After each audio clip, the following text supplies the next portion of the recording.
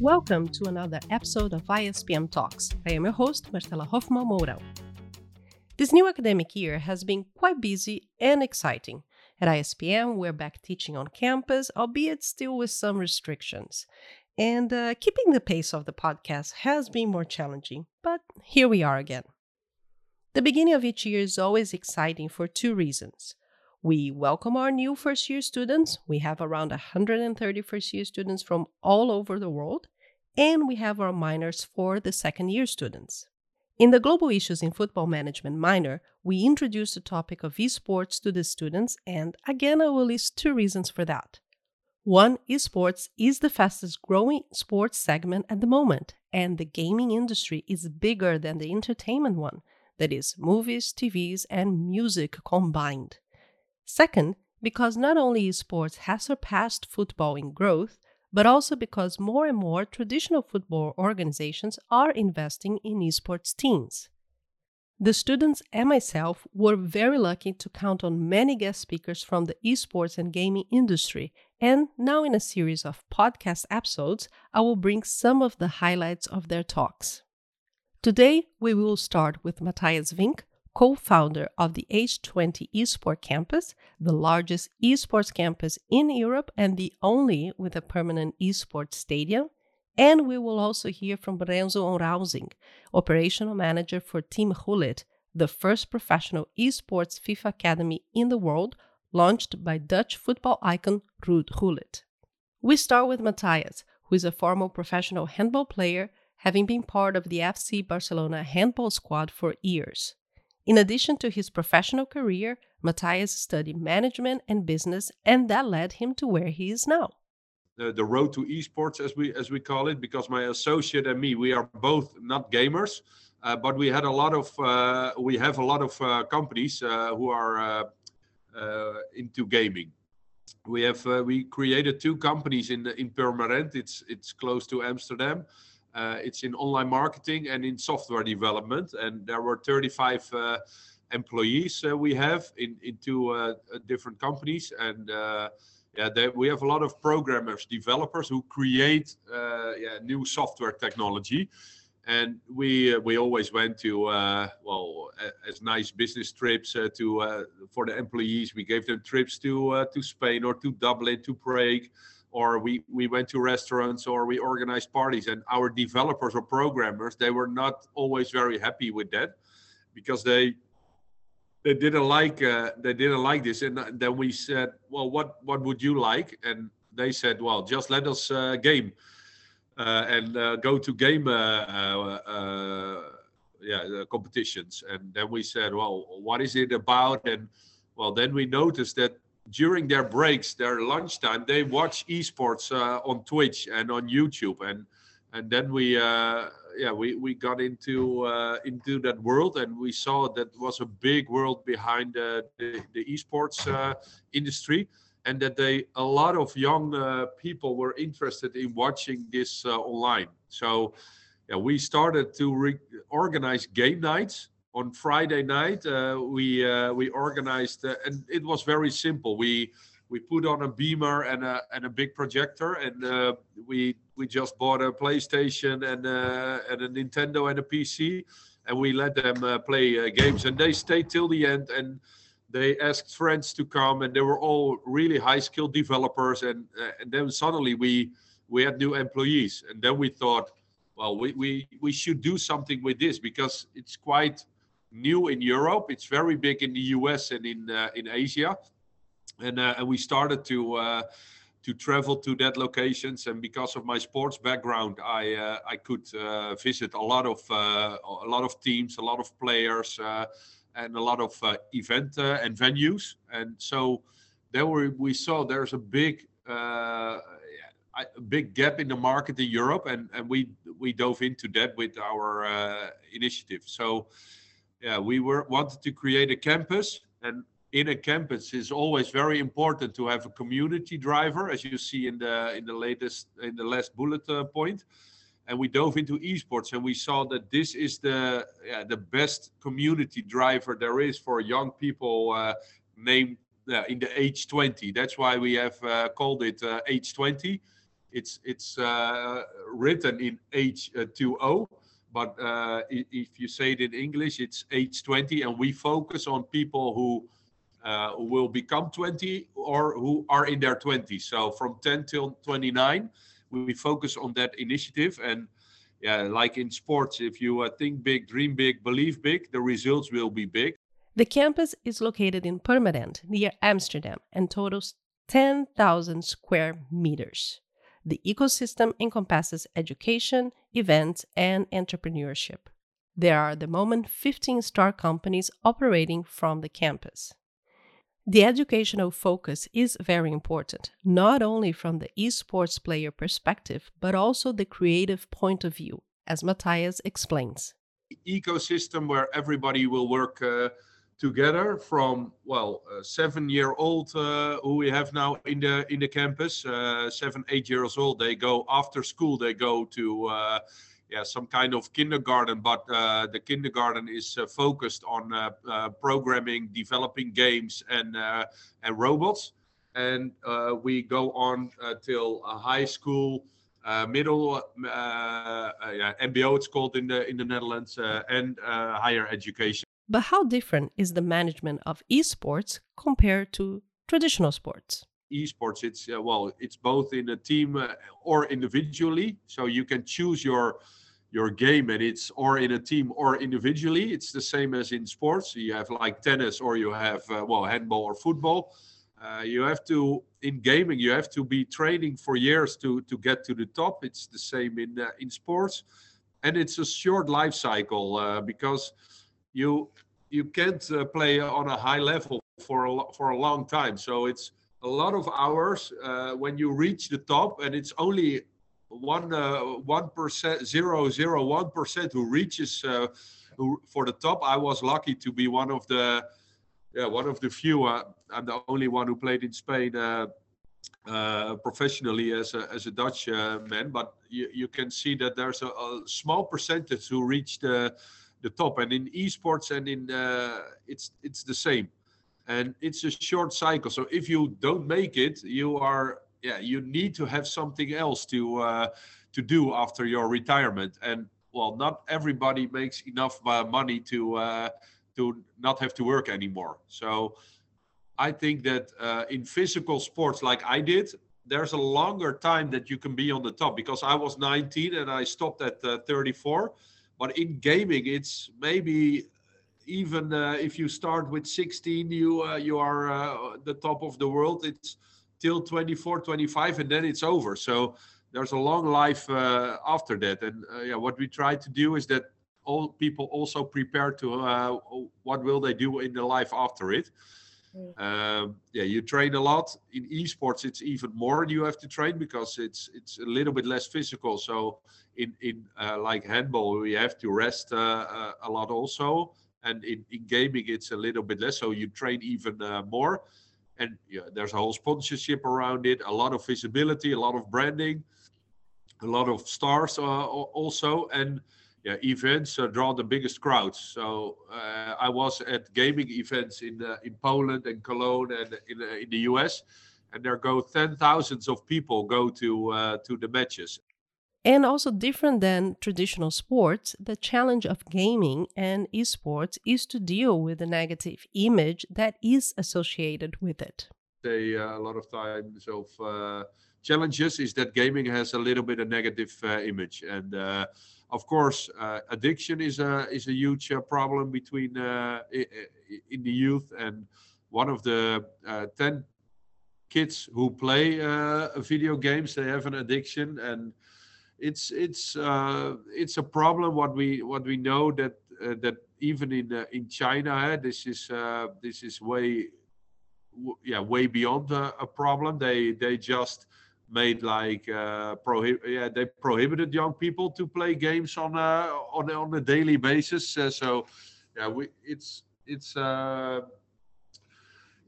something that we are aware of, and that we know that we have to change that image, or we have to do the right thing for gaming. So in our campus, we have gaming and physical activity together combined. And so here, if you play for 2 hours, you get a message, and then you go into a virtual reality gaming. So that's called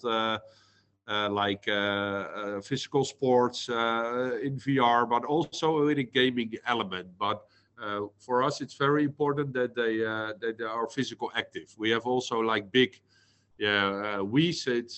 Wii is this computer from Nintendo where you move a lot, and I think a lot of people know that. And we have two big hybrid walls where you can play or dance or make a lot of physical activities, but in a gaming modus. And we do a lot of things to change how people look at gaming, because it's not only gaming, what we've talked about before, to play FIFA or to play League of Legends, but there are also a lot of educational games, and this is what we also do to educate people through gaming. So we made a course in Minecraft, so you can start programming from a Minecraft game. So you start to build in Minecraft, but we created a course that you can learn how to program through Minecraft. An example of using gaming for positive is giving some attention to kids in hospitals, particularly during the pandemic. What we did also to do good with gaming, we created with a team of 200 young people, we created hospitals, and we built all the children hospitals in the Netherlands. We created them in Minecraft, and what we did in Minecraft was that the people who were sick in the hospitals and they were very ill, they could visit in the Minecraft hospital their friends who are living just outside. And so we made in the game that they could talk and they could play together. So this is what we did with Minecraft, for example. So what we do with gaming, as I told before, we can educate, or we can also do something for the society. So all the children who are in the hospitals, and during Corona they couldn't get a lot of visits. We connected them in the game in Minecraft, and this was a huge success as well. So this is also creativity through gaming. You can do a lot of special things, and we just raised some money as well for the children in the hospitals, and it was a great project what we did. The plans for the H20 Esports campus are not done. The idea is to extend it to 150,000 square meters, including housing facilities, startup villages, and to attract international companies. Now we focus the conversation more on football and esports. Renzo Oemrawsingh is the operational manager of Team Gullit, that is more than just an esports team. Gullit launched in 2018 the first professional and independent FIFA academy in the world. What that means is that the talent players who join the team to compete receive mentoring and training, combining thus their education with the balance of school and gaming. But I will let Renzo talk more about it. Goes to scout players that are like 15, 16 years of age, and or even younger these days, and that still have to settle themselves in the competitive environment, because these players were not known because they were winning trophies or they were capable of them. Now we scouted them based on, well, some of you might know the Weekend League, for example, that they were doing well, and then we adopted them into our environment, made sure they got training, and just got the right materials, for example, like that they could stream their games, that they could, kind of get their own kind of following. So on Twitch, on Instagram and stuff. So they are really going to make sure that they develop a career for them in esports, not that they just maybe compete for 1 or 2 years and get a bit of quick cash, but know that they can actually make a career for themselves. And that's whole different than most esports organizations. They just sign the best players, hope they do well, get a lot of prize money, and that's most of the business cases that esports teams run. And we are more worried about the development of the players, that we can, on a long term, get a lot of return out of the players as well, because they are getting bigger, so we get bigger. Developing talent and keeping a healthy balance is reflected in the hours of practice. While most people assume that esports players at FIFA are training for over 8 hours a day, the philosophy at Team Gullit is different. FIFA is a game where you can play it, for example, 12 to maybe even 16 hours a day if you were having nothing else to do. But we play for like 4 hours a day at max, because we also, a lot of players still study, they still work, they still go to the gym and stuff like that. And it's not necessary to play FIFA for more than 4 hours a day if you train, how do you say that, like subject specifically. So we try to organize our sessions that we play into some valuable time as well. So 4 hours is valuable time, and everybody, every hour else are just literally,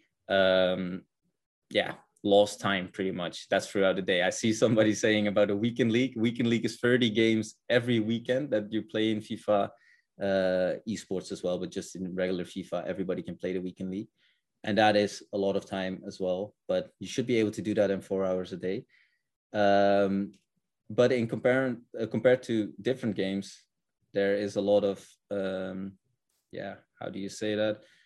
There's a lot of mixed opinions about, is it healthy to play 8 hours a day, to play 12 hours a day, to play like we do 4 hours a day. And we think 4 hours a day is like a minimum. So we obviously do encourage some of the guys, especially at the start of a new game, to play more, to play as much as they can, but it should never go to a point where it costs your health situation, or study, or your study is like lacking because you're just playing, you're just gaming and stuff like that, or anything else that in life is also very important. And even though this is the main industry at the moment, it is still in development. And Renzo stresses that that doesn't mean abundance of jobs and easy entry to it. Honestly, it's a very difficult, how do you say that, like brand to get into in the Netherlands right now. Why is that? There is a couple of teams, Team Gullit, for example, Team Liquid. People that know esports might know them. Team Liquid is very big, and they can actually provide full-time jobs or nice part-time jobs that can actually give you a little bit of security in this brand, because esports still is developing faster than ever, but it's not likely that you are going to have a full-time job in there. Why is that? Because it's still growing, as you can say, but like there's not a lot of money to be earned. It's not like for example, our star player, Levi, he's 17 now.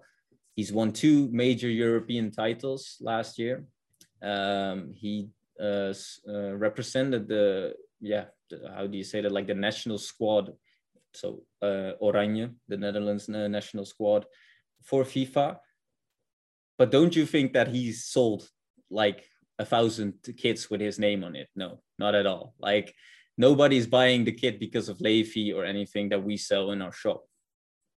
So compared to like football or any other sport that you can think of, basketball is a great example for that, the NBA.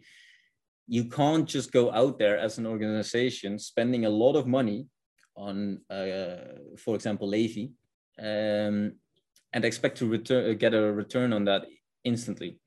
The only kind of return that you can get to it is that your team is getting bigger or has a lot of players signed that people think like, oh, okay, yeah, they can actually win some titles. And you could acquire partnerships or sponsorships.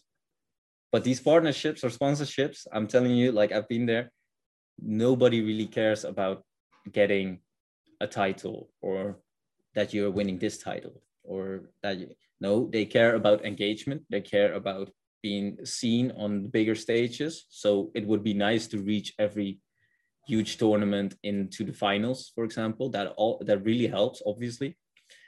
But they're not interested if you're winning the first 3 tournaments and you've earned this amount of prize money and this amount. So if you want to make those partnerships close, you are looking for following.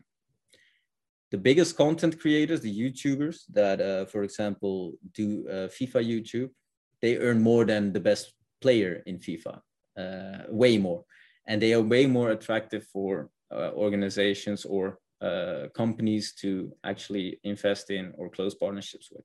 So this is purely for the Netherlands right now. The Netherlands is literally like, we're getting there. Like I've been here in this scene for quite a while, and like 5 years back, there was literally pretty much no one was earning any money being paid for for like managing an esports team. Usually the esports teams that were around were based on funding from someone that was really just keen on getting his own esports team. He just wanted to invest in it. If you were to have the ambition in esports to actually get a job in, it's possible, but don't think like esports, because a lot of people do think that esports there is just floods of cash at the in there. Like there can be, and trust me, we've been there as well, but it's still a kind of a struggle unless you're in a company like we are right now. We are slowly getting there, Team Liquid, but a new esports team usually has a lot of struggles. So the first 5 years might not be profitable at all, and that's where a lot of esports teams also, you see them rising up. 2 years later, they're never to be found again. There's, like I said, there's a lot of companies investing in esports, and it is going to become something that is really just a part of society and a part of sports. It is going to get to that point, but there is no one that can tell when that is, because I might have not expected to be in the position that I was in 3 years ago. But then again, you could also ask yourself, okay, why is, for example, League of Legends in Asia is already something that contains millions of dollars on salary and stuff like that? And why is FIFA still then growing so slowly? Or why is Rocket League, for example, going so slowly? And why is Fortnite, that started off with like a $3 million World Cup, or it was even more, it was way more, it was like a $10 million in total, but like the winner of the World Cup got $3 million, and then a year later, might be due to COVID-19 as well and stuff, but there was nowhere near that prize money available for the World Cup. So it goes like this. If you were to drive or to draw a chart line, it always is like going upwards, going a little bit downwards, and it's never just going upwards. So it is going to come. But yeah, I don't see, for example, that you would work as an esports manager, for example, for Philips, but it will definitely involve a lot of football clubs, a lot of maybe clothing brands, because Nike, for example, has committed a partnership to the entire League of Legends competition, like it's the world competition. So everybody that participates in that competition has to wear something Nike branded. So it will end up, but you can't say when. Now, the main question during the week of esports in the Global Issues in Football Management was, why are there still some football clubs afraid of creating an esports branch?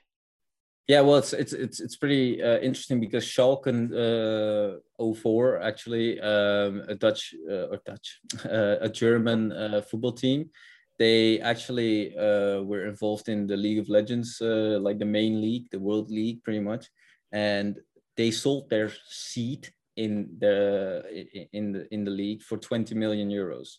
I don't know exactly what they bought it for, but at the time being. But at that point that they bought it for, it probably was like maybe 10 million max, because those seats keep increasing in value every year. So for them, it might have been a business case, but yeah, the amount of cost that they had to cover every year, I don't think they make profit on that anyway. But it do be, or like for them it was an opportunity to actually be good or in something that's not football. Paris Saint-Germain, for example, is also very heavily invested in esports. Ajax is, but yeah, it's something that they usually, from FIFA perspective, the football teams do it to connect with the younger generation, to involve gaming in the football club. So it's more of a different strategy, marketing wise, than just being in esports, pretty much. Finally, one important element that Team Gullit is trying to work on is gender inclusion. In esports overall, the participation of women is quite low, and in FIFA in particular, it's even lower. We've been in touch recently with like a clothing brand, and they asked us, where are your girls? They were like, where are the girls? Because we also have girls or like ladies clothes. And I was like, yeah, it's not really like FIFA esports is something that is necessarily attractive for girls to compete in. Like Counter-Strike, you do have a lot of female players as well. FIFA, you are seeing a lot of female content creators recently getting there, but there is a lot of difference still for some reason between the skill level of females and males in FIFA. But we are trying to understand that for FIFA, because we are very interested right now in trying to get a girl in our team, because there is literally there's one team, I think, or two teams that have involved a girl in their esports organization as a player, but they do still focus on content creation. Like they're not actually trying to win the tournaments. So, and that's something that we find really weird and fascinating in one way as well. So the conversation today really focused on management in esports. So thank you, Matthijs, Vink, and Renzo Oemrawsingh for taking the time to present to our students and to okaying the content of your presentation for this podcast. On the next episode, we will focus on esports and gaming for social change. We will hear from Oliver Weingarten from London United and Wim Noordzijde from House of Esports in Rotterdam. And let me take this opportunity to announce that in the next academic year, 2022-2023, ISPM will be offering a minor focused solely on esports and gaming. So stay tuned for what's to come. And in the meantime, as always, take care and stay safe. Cheers!